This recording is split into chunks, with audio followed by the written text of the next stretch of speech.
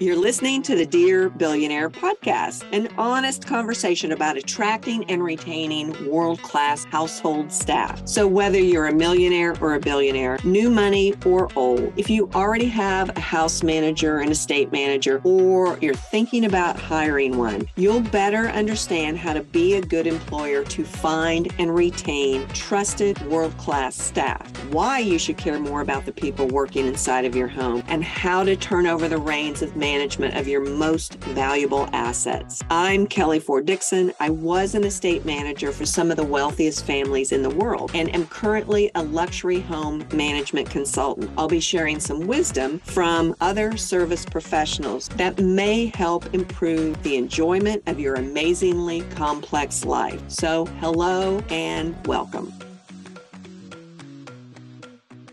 From the very first day I stepped into a role as an estate manager, I had an idea of what I thought it should be.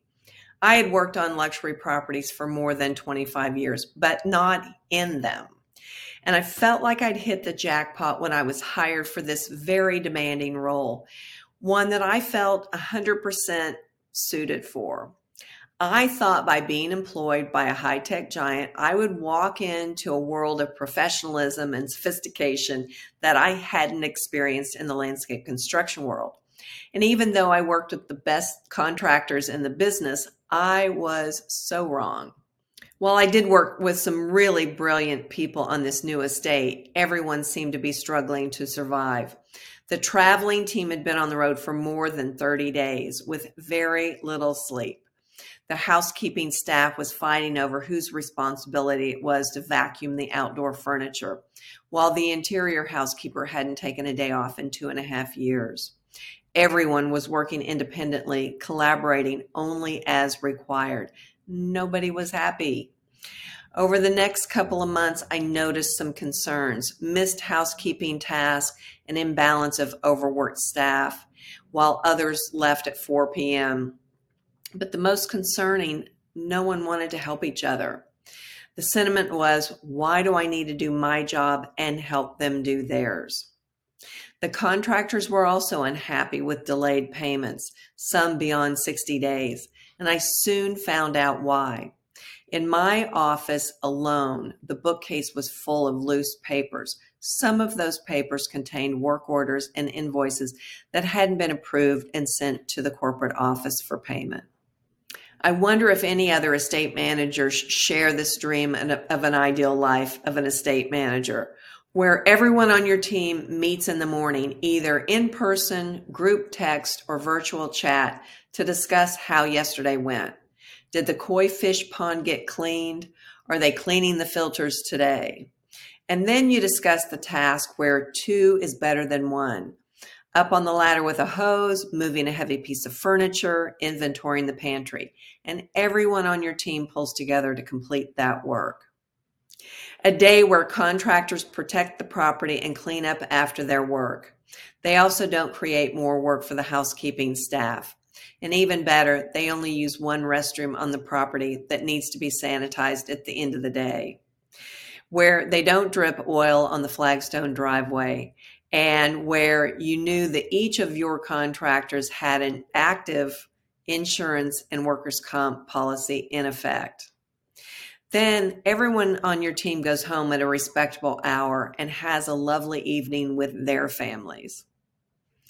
The day also begins where your expectations are clearly defined and all requests flow through the estate manager, where you used a predetermined budget and well-vetted resources so that your estate manager can make things happen behind the scenes, where no equipment fails, even in the heat of the summer.